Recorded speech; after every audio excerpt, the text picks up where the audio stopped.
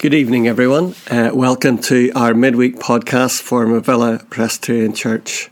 You're all very welcome as we come together for this half hour to hear God's word, to come together in fellowship in Jesus' name, and to remind ourselves of the rich blessings of knowing Jesus and longing to hear from him in our lives.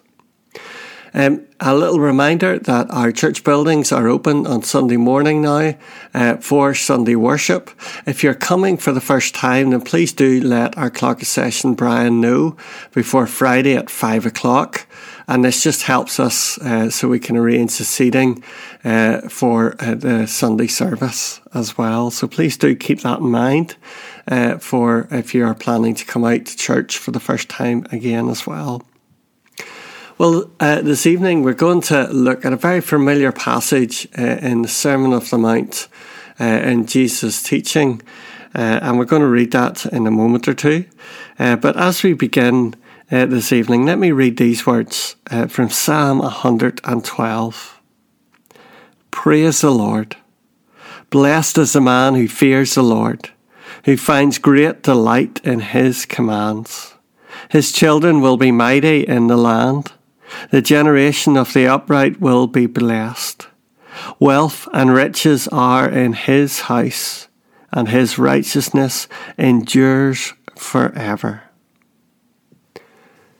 Here we come before the God who shows us real and lasting riches in life.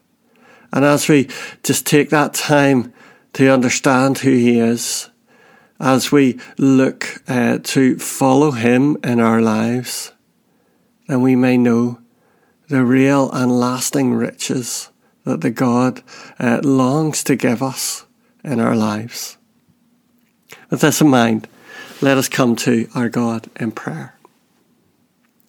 Heavenly Father, as we look to you this evening, as we recognise, Lord, the riches that you long to give us, we give you thanks, Lord, that you are the one, Lord, who will direct and guide in that way everlasting.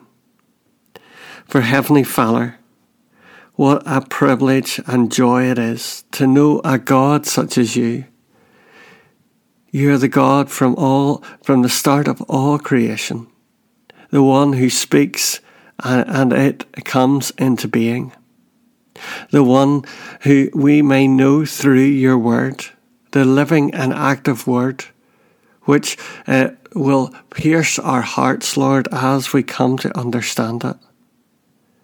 It can speak into the depths, Lord, of our lives, knowing, Lord, that it is you who will change and bring us closer to you. And Lord, we thank you for this. For Lord, we live in a world in which there is much confusion, in which there are many promises, Lord, but are also temporary. And in you, Lord, we find that eternal promise, the eternal promise that our hearts long for. The one, Lord, in which we find eternal life. A thirst, Lord, that we hunger for each day. So help us know of what it means to put our trust in you. And as we come before you this evening, Lord, we pray for that forgiveness, for times, Lord, in which we turn away from you. It is all so easy, Lord, to wander away to things of this world, Lord, to look to make ourselves gods and idols rather than coming before you, the true and living God. And so this evening, we pray that you may draw us close, that we may know that joy of seeking you, of knowing, Lord, of what it means to build our lives upon that solid rock. Lord, we ask all these things now in Jesus' loving name. Amen.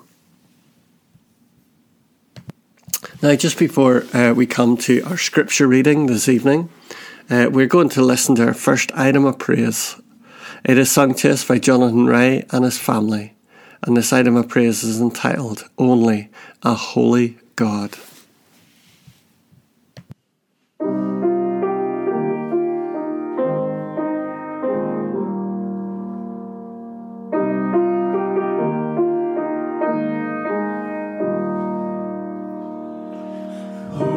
else commands all the hosts of heaven? Who else can make every king bow down? Who else can whisper and darkness trembles? Only a holy God. What other beauty demands such praises? What other splendor outshines the sun? What other majesty rules with justice? Only a holy God.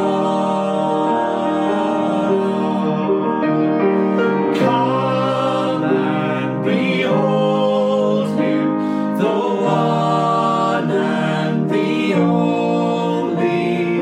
Cry out, sing holy, forever a holy God.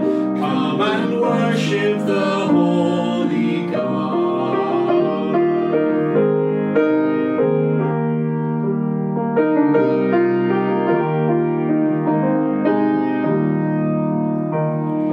What other glory consumes like fire? What other power can raise the dead? What other name remains undefeated? Only a holy God.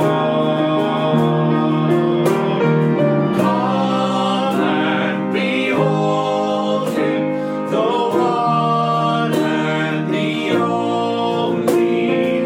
Cry out, sing holy, forever a holy God. Come and worship the holy God. Who else could rescue me from my failing?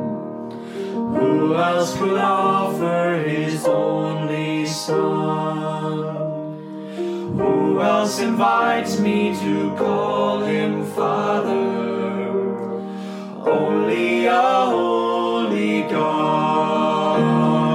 Only my holy God. Come and behold him, the one and the only. Cry out, sing holy, forever a holy God. Come and worship the holy God. Come and worship the holy God.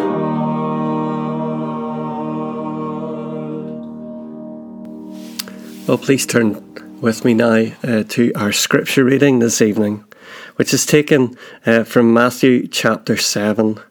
It's right at the very end of what we call the Sermon of the Mount.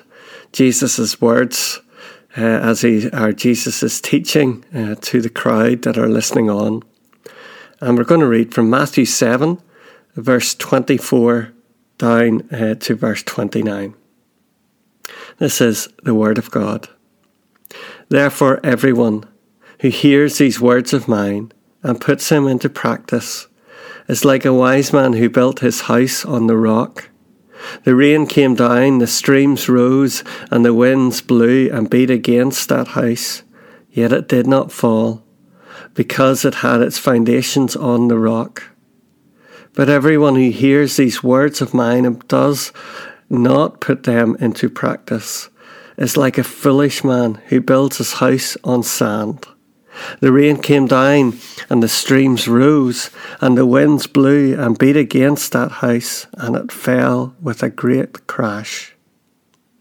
When Jesus had finished saying these things, the crowds were amazed at his teaching, because he taught as one who had authority and not as their teachers of the law. Here we end the reading of God's word to us this evening. Let us come now to God again in prayer. Heavenly Father, we look to you this evening as we take in your word to us, as we come, Lord, to recognise what you are saying to us. Help us to put that into practice in life, to know, Lord, of what it means to honour you with our lives. We long to be directed by your word, to be guided by the Spirit working in our lives. And this is our prayer this evening as we take time to understand it. In Jesus' loving name, amen. Well, in our house, we have the wall charts for good behaviour. If our children are doing well, then they get more stars for the day.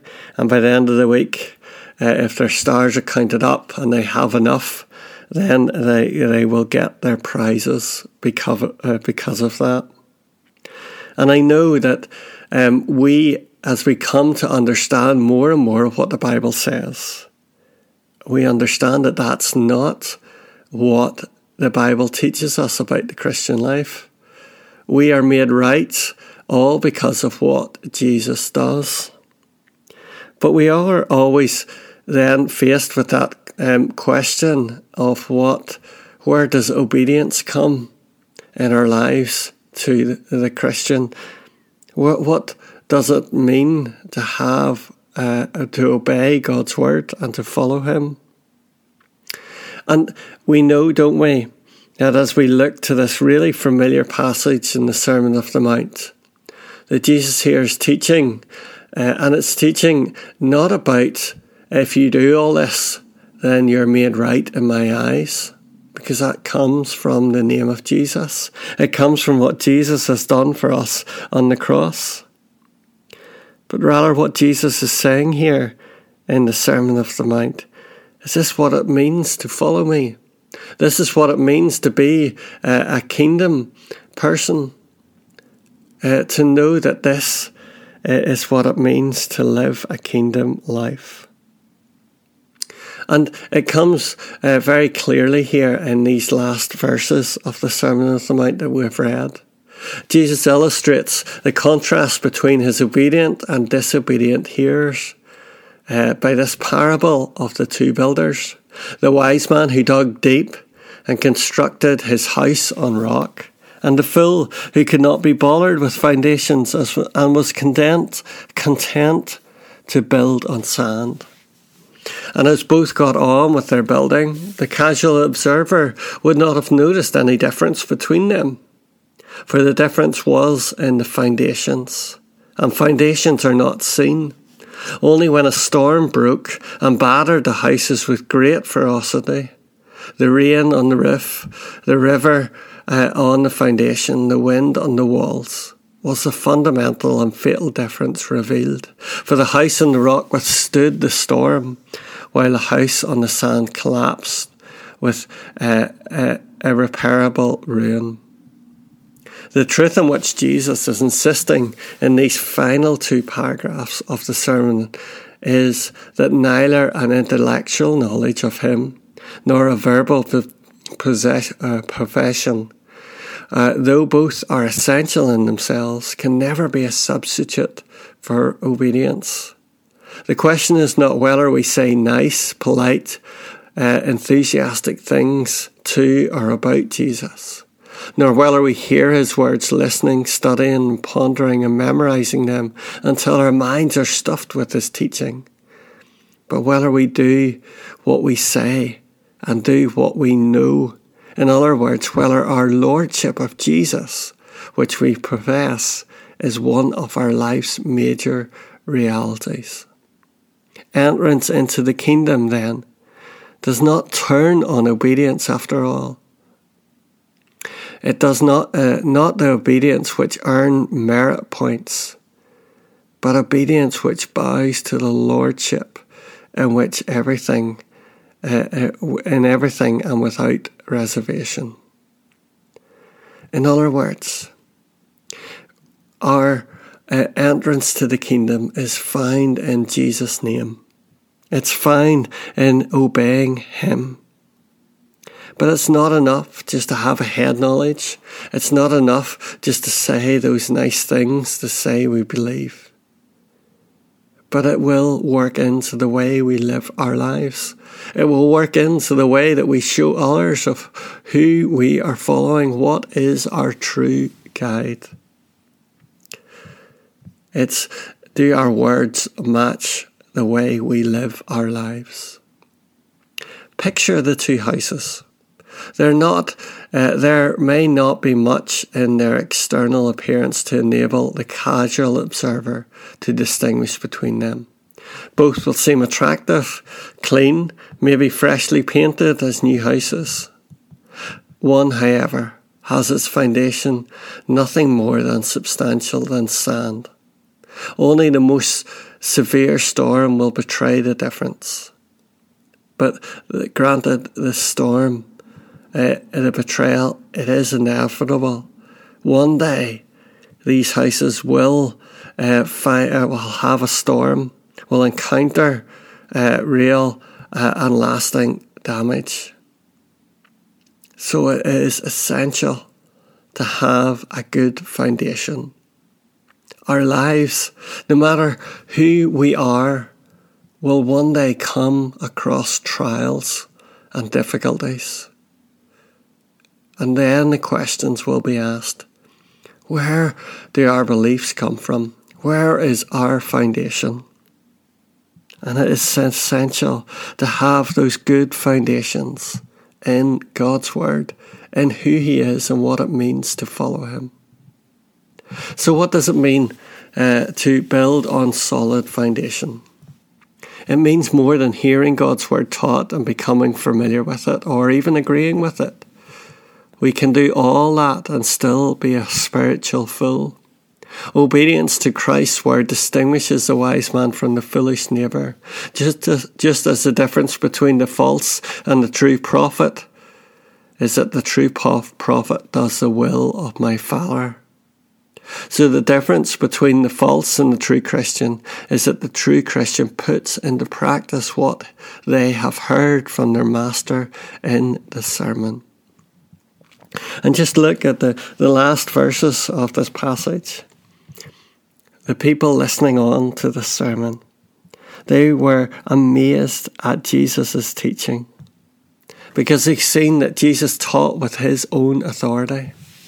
All of us are impressed by the man whose skill and knowledge of a subject are so astounding that he knows it himself. He embodies it. And that's what Jesus done about kingdom living. Jesus cleared the way of the rubble of misconception and outlines the truth of the matter with sharp skill. This is the effect that Jesus had on these hearers. Those hearers were amazed at Jesus. But it didn't stop there. They didn't just admire what Jesus was saying, but they looked to take hold of it. This is what it means. Perhaps that is the most important part of coming to Jesus. Part of the necessity of recognizing His authority. Recognizing who it is that you are listening to. Understanding that this is the one who is the creator of the world. That He is to be listened to. That He has that power to direct your life. To know that He is the one who will bring good things into your life as you look to follow Him. He is the one to be followed. So the prayer is, isn't it? May God in His mercy grant that we will not stop at mere amazement, but that God will press on to that deeply rooted commitment in our lives, that we may know of what it means to have that real commitment to God, but that when trials come, we will hold on to the things that He has shown us in our lives, that we may know that real and lasting joy of what it means to follow him. This is what Jesus is showing us here. He is compelling us to listen to him, to hear his words, and to put them into practice. It reminds me of a very well-known Irish hymn that we sing regularly, and we're going to listen to now. Be thou my vision.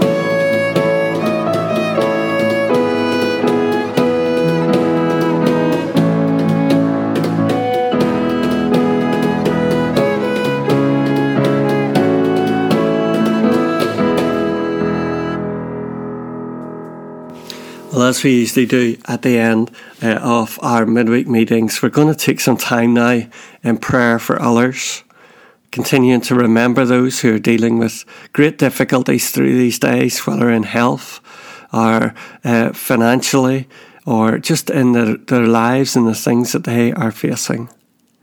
And our prayer for one another is that we may know that joy of Jesus working in our lives, of knowing what it means to keep our eyes focused on him and knowing his power in all that we do.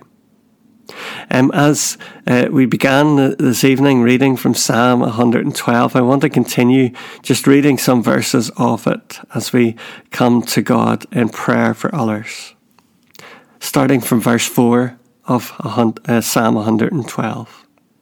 Even in darkness, light dawns for the upright. For the gracious and compassionate and righteous man, good will come to him who is generous and lends freely, who conducts his affairs with justice. Surely he will never be shaken. A righteous man will never be remembered forever. A righteous man will be remembered forever. He will have no fear of bad news. His heart is steadfast, trusting in the Lord. His heart is secure. He will have no fear. In the end, he will look in triumph on his foes. We come before God this evening, looking to pray for one another of his deep, deep riches. Let us come to him now in prayer. Heavenly Father, we give you thanks this evening that in you, Lord, we will find great and lasting life. That you are the one, Lord, who will show us what it means to live this life in a way that honours you and lives this life to the full in our world. Lord, we recognise again and again of many changes, of many misconceptions around this world. So we long for that clarity that you will give. We long, Lord, for your direction in all that we may face. For you are the one who has that power. You are the one, Lord, who will take scales away from others' eyes, and we may know that joy of seeking and following you each day. And so, Heavenly Father, we bring one another before you this evening. And Lord, as we look to come out of this pandemic, as restrictions continue to ease, we give you thanks for this. We thank you for a sense of returning to some sort of normality in our lives. But Lord, we want to lift up before you those who are hurting through these days. We lift up before you those whose lives have been completely turned upside down and, Lord, are anxious about what lies ahead. Lord, lift up before you those who are dealing with ill health at this time, who are facing great uncertainty, Lord, with treatment and having to have appointments, Lord, for different scans.